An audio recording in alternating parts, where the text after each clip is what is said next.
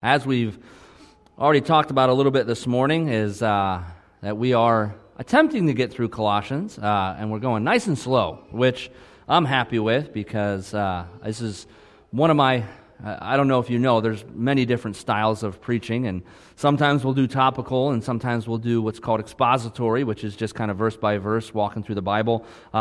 Always preferred expository because that's what I like to do at home, is just sit with the Word of God and just study it and pull it apart and look at all the different things and learn so much about the culture and all of that. It's one of the reasons why, when we first were talking about, we always, before we do a book of the Bible, we always spend at least 1 week talking about the background. We talk about the history, we talk about the purpose, we talk about what was going on, who the author is, all of these things, because it's so important that we know exactly what's happening with a book before we dive into it. And so just reminding you, recapping a little bit of as we read Colossians, we're reading a letter written by Paul to a newer church. It is not a very old church. Paul doesn't know the church well. He's never been to the church since its inception. He's met some of a few of the key leaders in the church, but he doesn't know the church as a whole. He doesn't know the church culture. He doesn't know the much about it other than the reports he's gotten. And so he's writing this letter. He's also writing a letter to a group of people who are, like many of the churches in the area, kind of inundated with false teaching. You have not just the pagan practices of the people, because the church is mostly non-Jewish.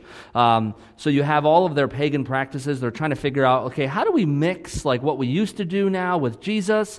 And you also have now some Jewish, I don't know if you'd call them believers. Maybe they were, maybe they weren't. But they're trying to bring the practices of Judaism into the church and say, okay, it's great that you love Jesus, but there's a lot of laws you need to follow. There's a lot of rituals you need to follow in order to be a true Christian.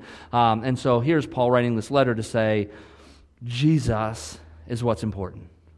Following him is of utmost importance. Everything else needs to fall away except for following Jesus. All the pagan practices, the rituals, all of that stuff, it all takes second place.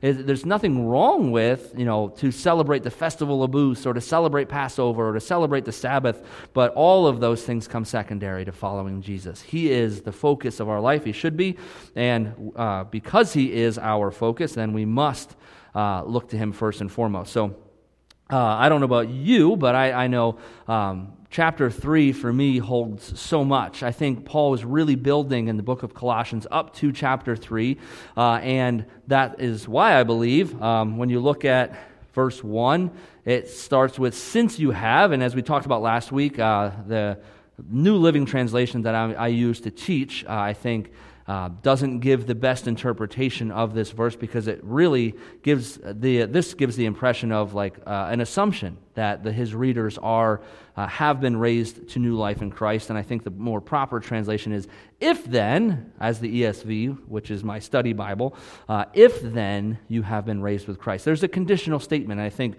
Paul is building up to chapter 3, and then he starts with this, okay, so if you are a believer, is what Paul is saying. If then you have been raised with Christ, he begins to move on to what it looks like. Okay, what does it look like to live out this new life? And I firmly believe the whole reason I think God is taking us through Colossians is because we have an entire culture of Christianity that says, okay, Jesus, and we were actually just talking about this at Community Days. A couple of us were talking about how some of our churches used to do some things that maybe we didn't fully agree with because it was more emotional based.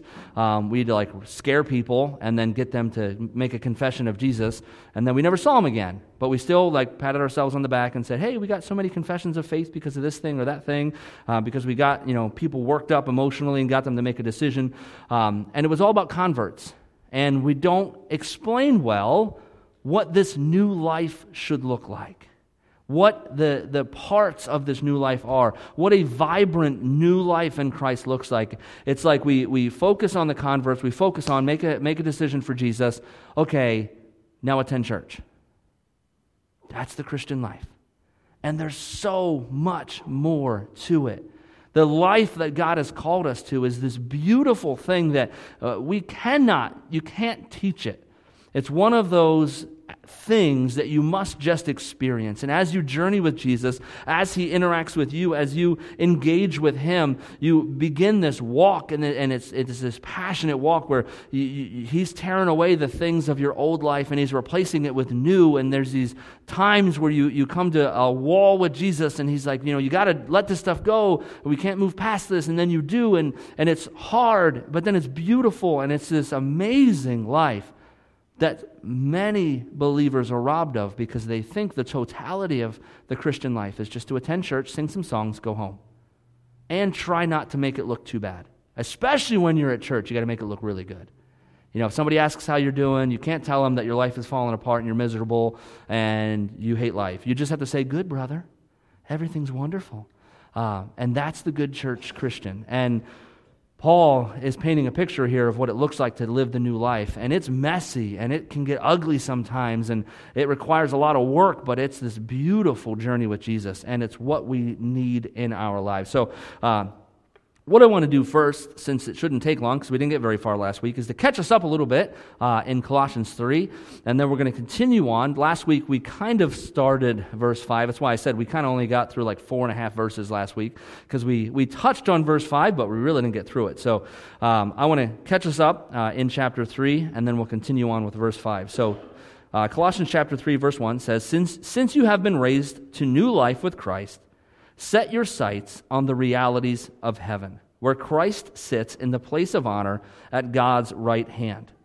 If then, we're repeating that one, think about the things of heaven, not the things of earth. For you died to this life, and your real life is hidden with Christ in God. And when Christ, who is your life, is revealed to the whole world, you will share in all His glory. So put to death the sinful earthly things lurking within you. Have nothing to do with sexual immorality, impurity, lust, and evil desires. Don't be greedy, for a greedy person is an idolater, worshiping the things of this world. So that's where we got last week. And I think as I was preparing and studying through this verse, one of the things that really jumped out to me was the word the New Living Translation uses, this lurking word. We talked about this last week, about how there are sinful earthly things that lurk inside of us. And what Paul is saying here is to put to death the sinful earthly things. And if you've lived as a Christian long enough, then you've heard many people make many declarations of how they're done with these sins, or they're done with that, and they're done with this behavior. And then what happens? We get in the same pattern that Israel was in the book of Judges. We get into this bad spot. We realize we desperately need Jesus. We call out to Him and make these great confessions of like, I'll never do it again, and everything will be wonderful. And then we have a period of prosperity, and things are going well. And what do? We turn right back to our old idols, to the things that give us earthly satisfaction. And then we find ourselves in a predicament again, and we get to a bad spot, and things are ugly, and we call out to Jesus, and we continue this cycle. And I believe part of the reason of that is we're not following Paul's advice. We're not putting to death the sinful things. We're putting off for a season these things. We don't kill them. We just set them on the back burner. We put them in the closet for a while. We maybe starve them a little bit for a time by staying away from some of the things. But we don't do what Paul says by putting to death the things which lurk. And I just want to reiterate what the lurking word says. It says, remaining, this is the definition of lurking, remaining hidden so as to wait in ambush. And again, another definition, of an unpleasant quality, present in a latent or barely discernible state, although still presenting a threat. And so there are these things, Paul says, these sinful earthly things that lurk in us, that sit and wait in ambush, and many times in a barely discernible state, although still presenting a threat. Some of us will make it look really good. We put a smile on our face, we dress the part, we say the right things in church and around church community people, but really, we have these things lurking within us. And when they begin to ambush us, or when they begin to present a threat, we feel like, oh, we have failed as a Christian, and so we hide that stuff, and we try to not let our community know about the struggles that we're having, and that, yeah, I did let earthly things lurk, and now I'm being ambushed by the sinful earthly things within me, and we try to hide that, instead of just realizing every single person here is in the same boat. We all fall to these sinful earthly things lurking within us from time to time. Those things will always be present because we're still in this broken world. And so each of us deals with that, whether it's bitterness, whether it's lust, whether it's anger. We all have those things. And so let me just be clear about that this morning. There is nobody in this room watching or on the face of this planet that doesn't have sinful earthly things lurking within them. Myself included. Nobody's exempt from that. And each week, we will reap the harvest and be ambushed by those things. And so it's this constant effort of putting to death the sinful earthly things within us. And what we talked about last week, and what I think is the answer to this problem, is not to deal with just the behaviors. If all you ever do is behavior management, then that's all you're ever going to do. You're going to be constantly trying to manage behaviors and wondering why they keep coming up, why they keep presenting themselves in the same fashion, in the same way. Man, I haven't done that in 10 years, and all of a sudden, wham, you're hit with it again. And you wonder, like, how did I fall back into this? Because you didn't put it to death. You just put it to rest. And it woke back up because it was lurking, waiting in ambush. And we wonder how these things happen. And so I think what the encouragement is here is to cut off the lines of supply we talked about last week. Cutting off the lines of supply to these things is finding out where are these sinful earthly things coming from? What is feeding them? And you begin to cut that off because, I don't know, you're probably aware of this, if you don't eat for a while, you will die. Most of us haven't ever gotten even close to that time frame. If you've ever fasted, you might have felt like you're going to die, but you've had that feeling. But cutting off the line of supply, no longer allowing that sinful earthly thing to be fed or watered by the things that you watch, the things that you hear, the things that you engage in your life, and that will kill them. That's how we put them to death, because I don't know about you, but when I hear language like that, sometimes we talk about Christianese, this Christianese language. It's like, okay, put to death. And we say that, oh, you need to put that to death. What does that even mean? And as I was studying this, I sat there and wrestled with that. Okay, we say these things, put it to death. And I think maybe we translate it in our brain as just stop doing it. Has that worked for anybody else? Because it doesn't work for me. I can say I'm going to stop doing it all I want, but unless I intentionally go after something and say, you know what, I'm cutting off the lines of supply for this. Whether if it's lust and I don't know, you're watching TV shows that have things in there that are supplying that sin, then stop watching it. You need to cut off the lines of supply. If anger is your problem, then as you're sitting and stewing over things and you're working yourself up and maybe you're somewhat like me, and anybody else ever had like 15 arguments with somebody before you actually have the conversation? Or is that just me? Maybe stop doing that. Maybe just pray instead and cut off the lines of supply. Instead of having the argument 15 times in your head, pray for them 15 times before you have the conversation and see how that changes your problem of anger. And when things are presented to you and you feel that frustration and you feel your blood pressure go up, instead of going through all the normal pathways in your head, you instead choose to pray for them and think of like, what can I pray for that person? I don't know what those are. That's between you and the Lord, figuring out what those things are, figuring out what the lines of supply are, tracing them back, and beginning to put those things to death. That's where those things die, is when we no longer allow them to be fed, to be watered, to have any nourishment whatsoever, and watch those things shrivel and die in our lives. And now the enemy has a lot more trouble trying to ambush us because we're actively, intentionally going after the things that cause us to fall repeatedly and to tear those roots out so that they can no longer be fed.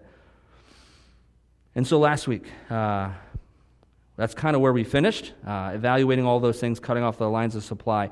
But what we didn't do is get into the specific sins that Paul is talking about here. There's this list here in verse 5, and a lot of these have to do with sexual type sins, which, we probably don't have to cover that in our culture today, right?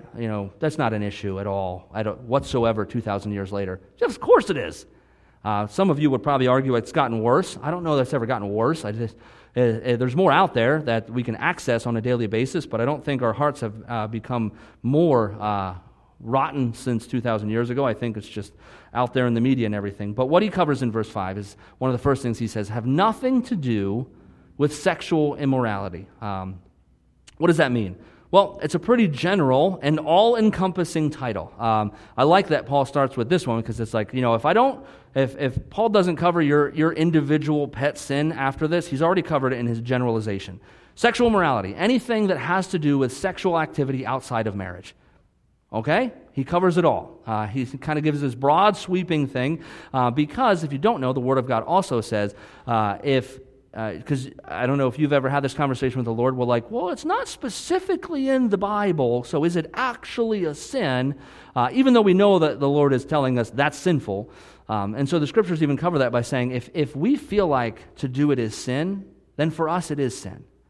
And so if God has his finger on something in your life and saying this needs to die, whatever it is, whether you can find it in Scripture or not, if you really can feel the Holy Spirit's conviction on that, then don't try to parse it out and try to find where the Bible might say it's okay, or that the fact that, or try to rest on the fact that the Bible doesn't speak to your individual sin. Here's Paul speaking to it. If it has to do with any kind of sexual category, all activity of any sort outside of marriage is sexual morality. And Paul is saying, have nothing to do with it. Stay away from it. Wherever the lines of supply are that have to do with this, cut them off. He says, put it to death. The next thing he covers is impurity. And we need to think of this in context of how especially the original audience would have read this. Remember, this is written shortly, now I'm blanking on the numbers, somewhere around 50 AD, this is written. But this culture would have been very familiar with the Jewish culture of pure and impure. And for that culture, if you've ever read your Old Testament and you've read the litany of laws and how you can become impure, one of the main parts of that is you have to come in contact with something to become impure. To be around impurity does not make one impure. And so we know that the Bible says to be in the world but not of the world. That means that we need to be in the world. It means that we need to go to places where there is darkness. We need to not pat ourselves on the back because, I've never been to that place. I've never stepped foot in that place because that's just a dark place.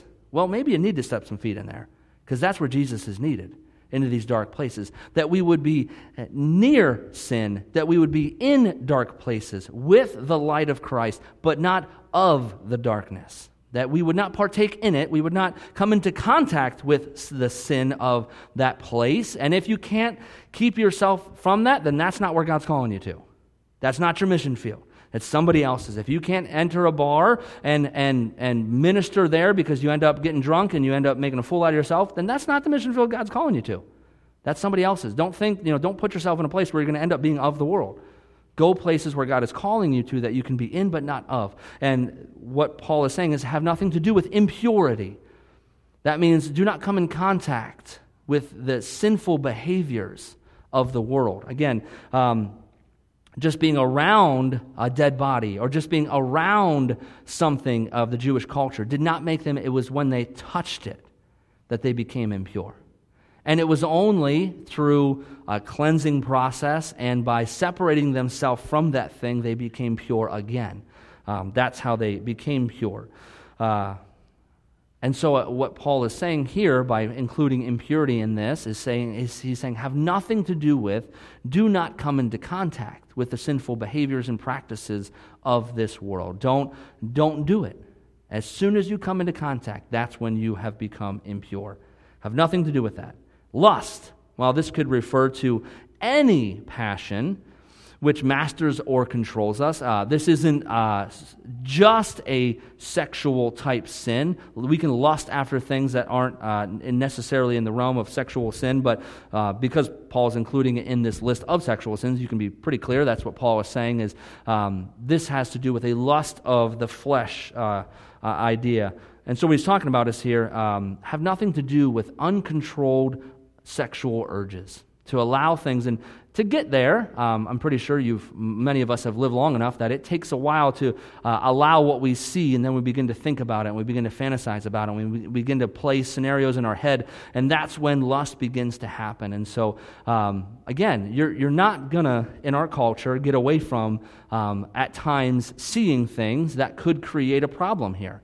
But you kill the lines of supply by saying, okay, I saw something, and I'm not going to continue to think about it. I'm not going to continue to dwell on it. I'm not going to continue to fantasize about it. I'm going to cut it off and put it to death. And so we can be in the world again, but not of the world.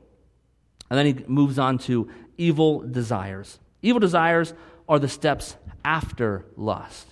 Lust is the thinking. It's the fantasizing about it. And it's important to note here, I just want to pause for just a moment because sometimes and probably often in your Christian walk, the enemy will convince you and shame you because of temptation. And the Bible is pretty clear. Temptation itself is not sin. To be tempted is not to sin. It is what happens after temptation that we are in sin. It says that Jesus was in the wilderness and the devil what? Tempted him. I tell you, after 40 days, he was 100% man, 100% God. After 40 days, he was tempted to eat something. He was tempted to drink some water.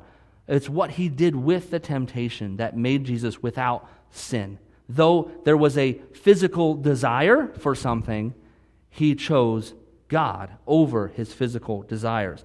And so when the enemy tries to convince you that because you're tempted, you're just a shameful, horrible person, you can remind him that it's what happens after temptation. To be tempted is not sin. However, I want to just include, if you're putting yourself in a place where you're constantly tempted over and over and over, and you're not using common sense to say, hey, maybe I should not put myself in that situation because I'm going to end up giving in to temptation eventually, use some common sense as well. But to be tempted is not to sin. We can experience temptation without falling into sin.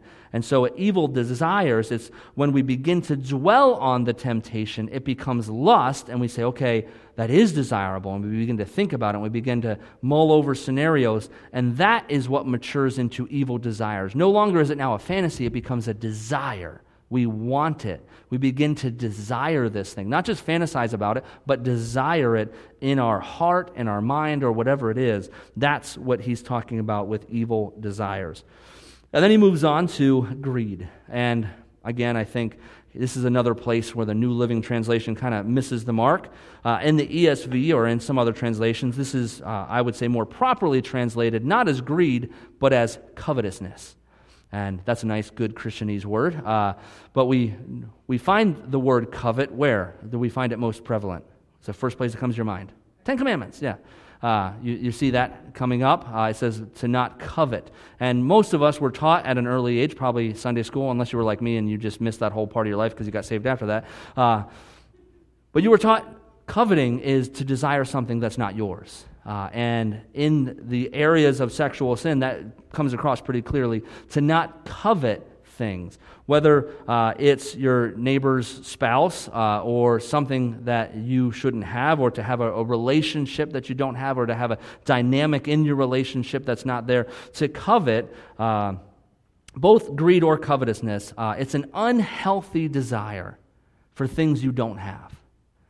Now, we just live in a culture where you turn on the TV, every commercial, what is it? It's basically designed to make you covet, to make you want what you don't have. I mean, that's the entire goal of marketing, is I have a product and you really, really need this thing.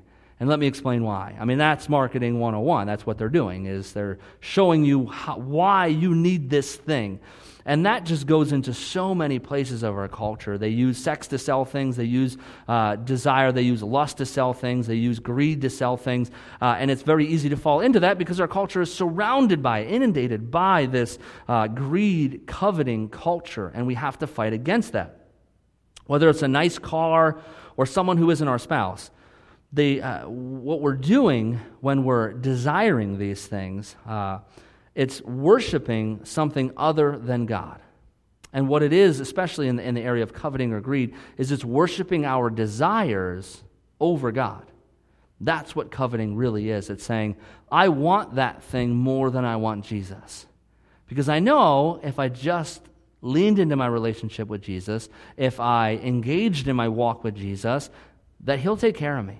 And the things that He'll bring into my life are the things that I need. And the Bible even tells me that God cares for even the desires of my heart. And so He'll even give me things that I don't even necessarily need, but that I just want, that I desire. He'll give me the blessings of walking with Him if I follow after Him. What greed and covetousness is saying, I don't really trust that God is going to give me what I want. So I'm going to go outside of that, and I'm going to work toward my own ends to get that thing. Because I just don't trust God, I don't trust His timing, I don't trust His capability, whatever it is that we don't trust, it's a lack of trust in God. And we begin to worship our desires over God. Which Paul points out in this verse. That's idolatry. To worship anything other than God is idolatry. And what happened, the position we were in before we knew Jesus, was we were on our throne, the throne of our hearts. We worshiped ourselves. We worshiped our desires. We worshiped our wants. And then we come to know Jesus. And He says, okay, here's the Holy Spirit. He belongs on the throne of your heart. This is His natural place now. And what greed or covetousness does is it says, okay, why don't you take a seat over here, and I'm going to put my desires back on the throne of my heart. And this is what's going to drive me. This is what's going to push me. This is what's going to help me make decisions. This is what's going to determine how I spend my money, how I spend my time, are my desires, my kingdom. And that is idolatry. To put anything in that place is idolatry, and Paul's pretty clear on that. To want something that others have and belongs to them is to covet it. When we do that, we worship the created thing rather than the Creator. And I don't know about you, but I read the Old Testament, and I read how somebody will take a piece of wood, and half of it they use to heat their home, and the other half they carve into this little idol, and then they worship it. Like the whole family worships this thing that they know that they created themselves, and they worship it anyhow. And we think it's silly and ridiculous, but then we worship ourselves. And any of you think you're God? No? Okay. So we're all caught up sometimes in worshiping things that are absolutely ridiculous to worship. I think if any of us were honest, we are not a very good object to worship because we are messed up, we're flawed, we're broken, but yet we find ourselves in a constant pattern of worshiping ourselves, worshiping our desires, worshiping our wants, worshiping our kingdom, thinking, I know better. And if God would just get on board with what I've got going on, this world would be a better place because I really know what to do, and I really have a good plan.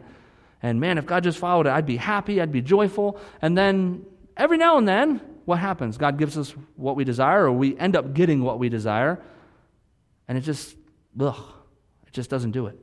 We wonder why we're continually dissatisfied. Even though we seem to have everything we ever wanted, we're still dissatisfied because we were on the throne.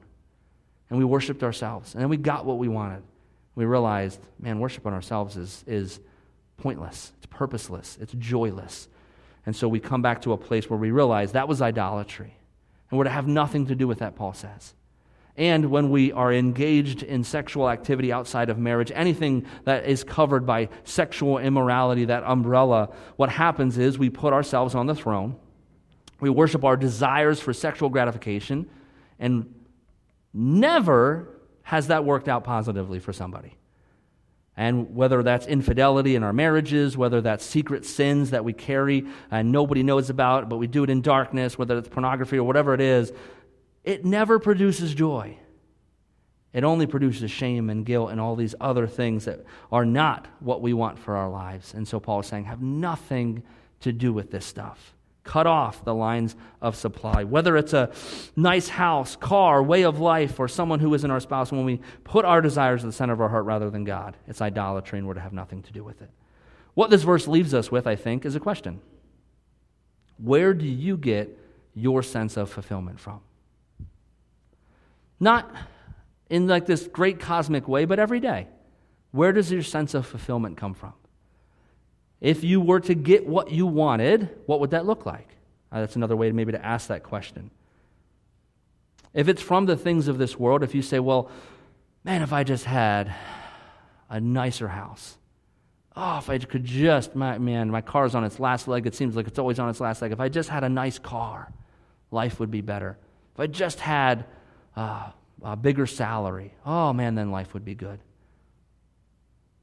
And not even just money or monetary things, but where do we get our sense of fulfillment from? Is it from our kids, from our family, from our spouse, from our friends, from our coworkers?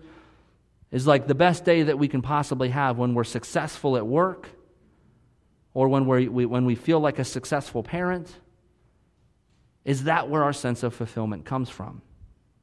I saw someone post the other week on Facebook, and I was just like, man, that's a really good quote. It said, you can't expect God to be the source of your peace if the world is the source of your satisfaction.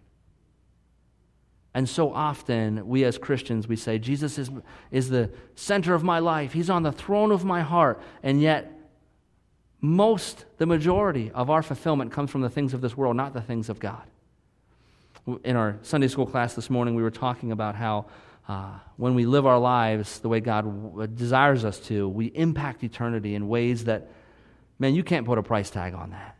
If you've ever had like a conversation with somebody and you've been a part of their journey toward Jesus, and you've seen that light come on for somebody, or you've helped somebody through a difficult time, and not by being Jesus, but by getting them to Jesus, and you see them walk with Jesus because of your engagement with them, because God decided He could use you and you were willing to, man, there's nothing like that feeling of being a part of that person's journey toward Jesus. And yet, we constantly seek fulfillment through the things of this world. We go to work every day, or we're engaged in life every day, and we don't stop to think in the morning of, okay, God, how can I make today about you? How can I be about your kingdom, even as I go to my 9-to-5 job, or I engage in this workplace that seems like you have no place here? How can I engage in a way that is kingdom-oriented? And it's a perspective. It's entirely a perspective. I firmly believe you can engage in just about any workplace, any job, anywhere, and make it kingdom work.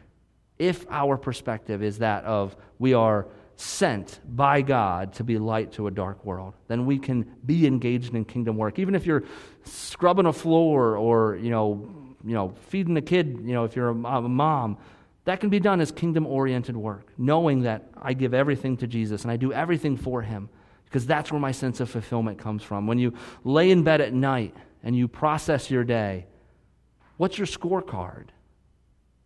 What does it look like for yourself?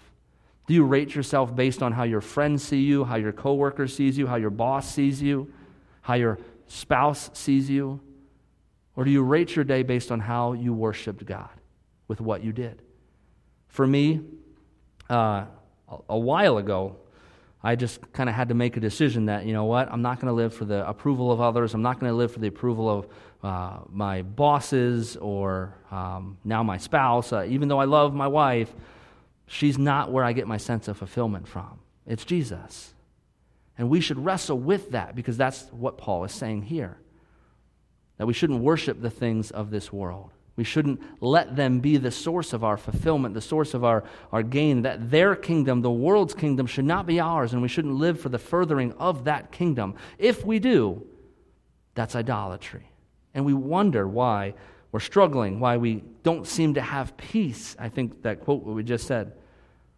If you're looking for the world to fulfill you, then don't be surprised when God doesn't give you the peace that you need, because He's not your source of fulfillment, so how can He be your source of peace? That's when we begin to look to Him, that He can be that source of peace. Especially when we're suffering the consequences of our mistakes with our worldly things. And we wonder why we just don't feel peace in our heart. But the beautiful thing about Jesus, what I love about Him, is when we turn to Him, He's always right there. He's never like, well, I distance myself from you because you're a dirty, rotten sinner. He's always right there. As soon as we turn to Him, He welcomes us and says, yes, I'm here. And it's not lengthy process to get back to Jesus. It's simply repenting, turning, and there he is.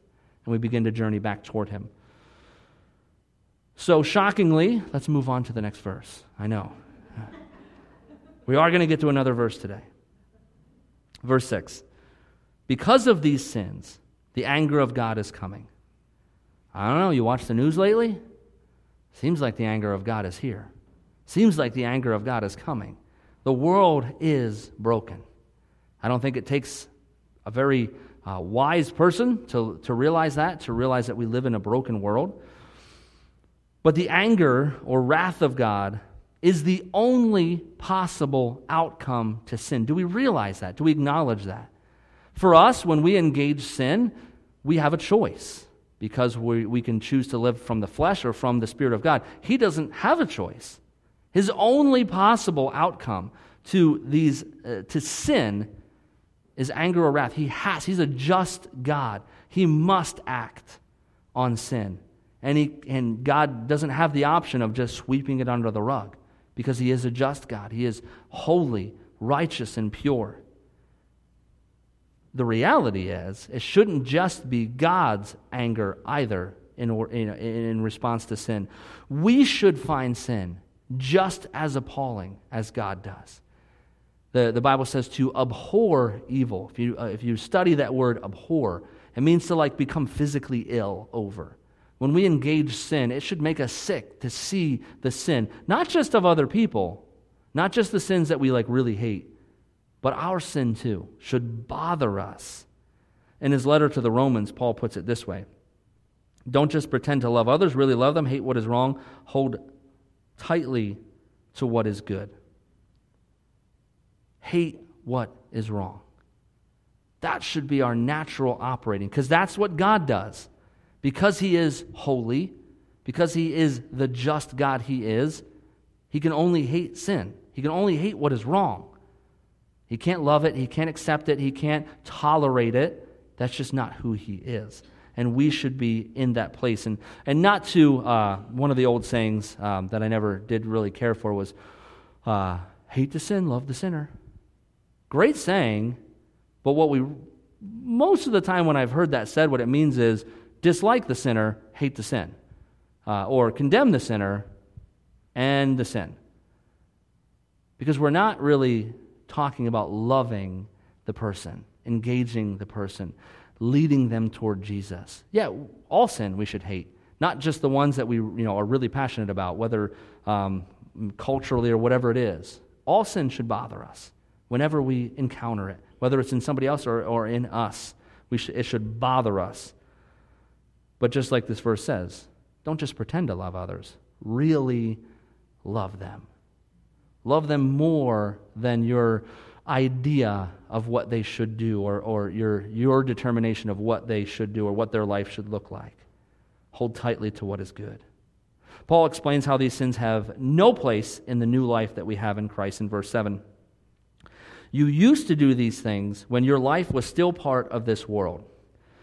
If you don't know, one of the things about Paul is Paul loves the juxtaposition of the new life, you have, but you don't quite have. It's kind of like one of Paul's motifs as he writes is he's always talking about what we currently have, but what we don't fully have yet. That's a lot of what verse or chapter 3 is, because he says, your real life is hidden with Christ in God, and when Christ is revealed, we'll experience and we receive the glory of God. He's saying you are righteous, you are holy, but you haven't fully realized it yet. And he's trying to show us you have this new life, and you've left the old life behind.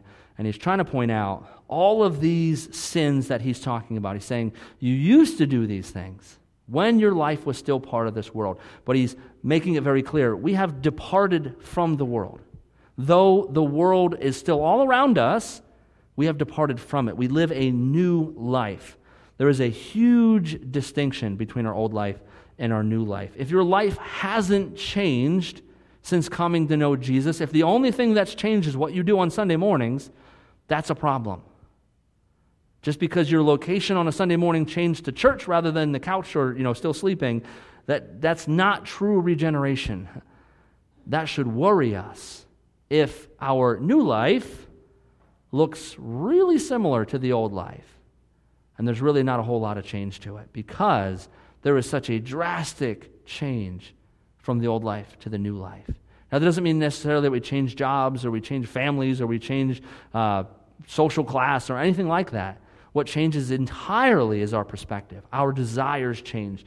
Paul covers that in Romans 7 and 8. He talks about how now his desire is to serve God, and there's this constant tension between his worldly self and his spirit. And I think, I see often, I talk to people that are like, man, I'm really struggling with this because I feel like I'm messing it up all the time. And as they communicate, what they're communicating is I'm starting to realize sin really bothers me. And it's that's a good thing. That's awesome. Don't let the enemy shame you because of that. As a matter of fact, that should encourage you that now sin in your life bothers you so much. And as you encounter your sin, you're bothered by it and you're frustrated by it, and it actually makes you angry, and it makes you, because that's the heart of God coming through in you, that sin is beginning to bother you to the point that it's motivating you to change. That's a good sign of regeneration. Not, well, I'm not really fitting in with this group of people, so I have to really clean my life up so I fit in with them better and everything looks better. That's a whole different ball game. But that, unfortunately, is what church can become. Well, I just want to fit in with these people, so I have to at least stop letting these sins be public. And that's not what God's calling us to. He's calling us to his deep inward change. And if you haven't experienced that, that is a red flag for you to say, well, maybe just because I said that prayer doesn't necessarily mean it took hold in my life. Doesn't mean I have a relationship with Jesus. Paul then moves from sexual sins to sins regarding anger. These are kind of the two lists of sins that Paul covers in chapter 3. As he moves on to verse 8, Paul is saying, but now is the time to get rid of anger, rage, malicious behavior, slander, and dirty language, Paul is saying. These are different sins, but still sin. And just as we discussed in verse 5 with the sexual sins, these sins are also fueled by things that lurk inside of us. They're things which reside in us. The supply lines of all the sins in this verse, in verse 8 here, are unforgiveness. So if you're looking for a pathway, if any of these things are sins that you regularly struggle with, or you're that one hits home, let me just help you in the guiding process. If you're trying to look for the lines of supply, try to pull up the rug of unforgiveness, and you're probably going to find a lot of stuff under there, because that's where these sins are fed from. Well, our inability or our unwillingness to forgive others creates anger, rage, malicious behavior, slander, and dirty language. That's where this stuff comes from, is a heart of unforgiveness. If we forgive quickly and freely those who sin against us, we cut off the lines of supply to these sins. It's really hard to be a person of rage when we constantly forgive offenses against us. And when, no matter what anybody does, they're going to be met with forgiveness, true, authentic forgiveness. It'd be pretty hard to develop a spirit of rage in that if we're honestly and authentically forgiving. Because, as we'll discuss, this is all a progression. These sins are a progression, as Paul covers them, of what happens when we choose not to forgive. And when we choose not to forgive, these sins begin to dig roots down in and manifest in the sins that are listed here. So, just look at the progression as we go through this. Anger, he covers first. He's saying, now is the time to get rid of anger. Someone's behavior offends us, and what happens? We get angry. That's a natural response. It's not, depending on how you look at anger, it can be a sin, but it's not always a sin. Jesus experienced anger when he walked into the temple, and he saw them manipulating the house of God to be something it was never meant to be, as they're buying and selling things. And if you know the story behind that, one of the big reasons Jesus is angry is it's not out of their custom to buy or sell sacrifices, but what they were doing is you would buy something, a sacrifice, you would buy a lamb, you'd spend the money, and then the next person would come forward and they'd buy the same lamb. They were cheating the people of God. They weren't actually sacrificing the things that they were selling, they were just reselling them over and over and over again, and that really made Jesus angry. And he flips tables and he does things like that. But when someone's behavior offends us, we get angry, and then we can choose to acknowledge the hurt and forgive here, or we can let it go. and it can progress further. And I would say a lot of times what we can fall into is this idea of like, well, I'm just not going to respond to that. And we treat that as if it's forgiveness, and it's not. Forgiveness is an intentional effort. And what it requires of us is to first acknowledge the hurt. Hey, that bothered me, what you said, or what you did, or what you didn't do. And I'm going to release it.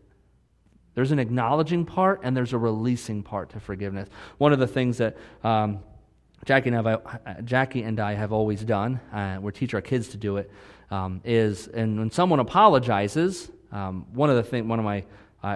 told you before, I have about 4,000 pet peeves. One of them is when someone apologizes and someone says, oh, don't worry about it, forget about it, no big deal. Well, it obviously is a big deal if the person is apologizing. So whether you think it's a big deal or not is irrelevant because they're apologizing, which means they're acknowledging an offense that maybe they were guilty of, and it means something to them. And so we've just always said if someone apologizes, we say, I forgive you. And it's really funny because Killian does it now. And I think it's cute, but it's also, to me, so powerful when someone will say, I'm sorry, and he says, I forgive you. Because I think it's a great trait for him to have, to learn like when there's an offense and someone acknowledges it, we forgive it, we release it. And there's a power to that. And when we do communion every month, it's one of the things I talk about often is when the Bible says that we aren't to take communion in an unworthy manner, one of the big parts of that is that we wouldn't take communion with unforgiveness in our hearts. That we will have released all offenses. We take all the records. I mean, if you want, look around the room. And when you catch someone's eye, you think, oh, that person still has a record with me.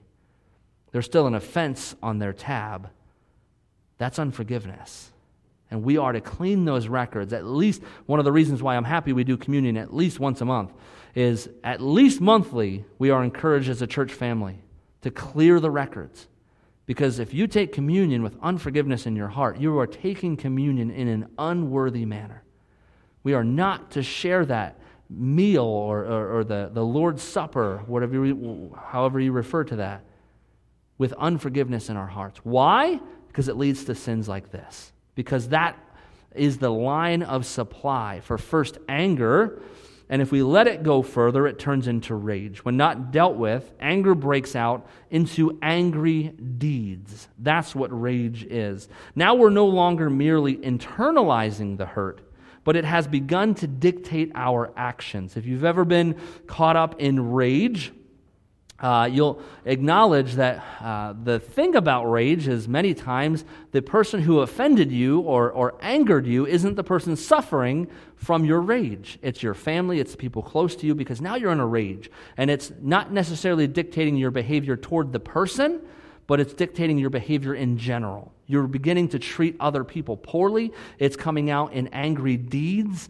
for the people around you, and it's not even pointed necessarily all the time toward any one person. It's just a generalized angry deed behavior around you. Now our actions are no longer fueled by the love of Christ, but instead by the hurt that we're still holding on to. That is the fuel of our actions. Now, obviously, you can probably make the pretty clear determination that to live from angry deeds, for that to fuel your actions, is not what Jesus has called us to. We're to operate from the Holy Spirit, and God is love, and so that should be the fuel for all of our behavior and our actions toward anybody is love. The Bible even says that the world will acknowledge that we are His based on our love for one another. But because we refuse to let go of our anger, because we refuse to let go of when someone hurts us, we can live out of this rage mentality of, if you've never heard the saying, hurt people. When you're hurt and you hold on to it, you will hurt others. You might not know it. Certainly you won't intend to do it. But some of us have probably experienced that. We've held on to a hurt, and we begin to harm those around us, whether it's being really short with our spouse or our kids, or we come home and we're holding on to this anger from work or from other relationships, and we snap at someone in our life, and we're like, man, why did I do that? Because we're in the rage mindset. We're being fueled by the angry things within us. And when we don't deal with it there, now it begins to come out into malicious behavior. Continued unforgiveness turns to behavior which is specifically meant to harm or hurt. So rage is kind of this like we're out of control, we're hurting people without intentionality. But malicious behavior is intentionally seeking to bring harm or hurt toward others. And we might think, well, like, I didn't hurt them physically, but when we say things, and we're all probably guilty of this, saying things in order to bother or to hurt somebody or to affect them negatively, that's malicious behavior. Now we're not just operating from a well of hurt, we're looking to multiply that hurt to others. Malicious behavior says, well, I'm hurting, so you should too. And so I'm going to say this biting comment. I'm going to say this snarky, nasty thing to you because I hurt and I want you to hurt too. I think we can all acknowledge in a healthy place, that's pretty messed up. That's not a good heart to have, to say, well, just because you're hurting doesn't mean everybody else has to hurt. But that's what malicious behavior does. And that's what happens when we refuse to forgive, is we start to get to a place where we feel better when the other person is, when other people are hurting, and when we're mean to them and they hurt too. There's this weird, sick pleasure that comes from that, because we're no longer operating from a well of love, the love of Christ. We're operating from a well of hurt. And now we're looking to multiply that to other people. And then he moves on to the word slander. Slander goes even a step further. And now we're using our words to tear down something that God created. Slander seeks to demean others and spread the poison in our hearts and minds to their hearts and minds as well. It's saying, well, I have this poisonous view of somebody, and I want others to have this hurtful, evil, poisonous view of that person. We can cover it by saying, well, I'm just saying the truth. I'm just speaking the truth. I'm just saying what's real. I'm just being real with you. No, you're slandering. When we talk about someone with the intention of tearing them down, and God created that person, and so it's saying, I see this thing that you built, God. I see this thing that you created, and my desire, my wish is to tear this thing down, to lessen it, to demean it, to make it less in someone else's eyes. That's what slander does.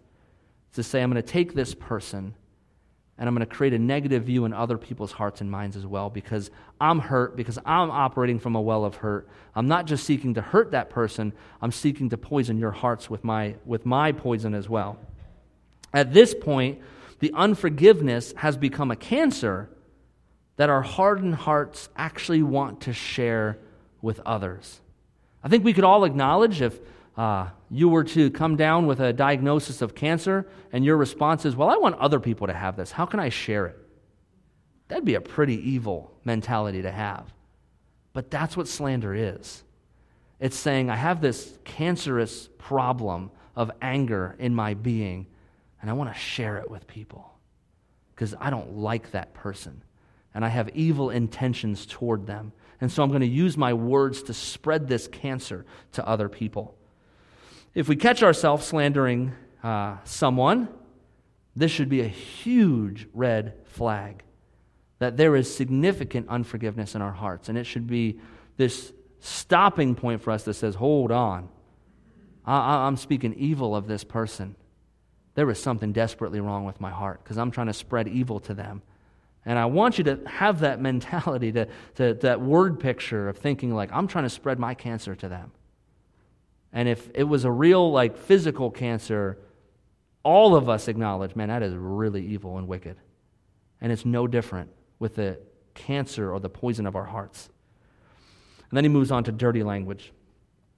He says, and as you can imagine, it's pretty difficult to accomplish all of these things above, anger, rage, malicious behavior, and slander, while using God-honoring vocabulary.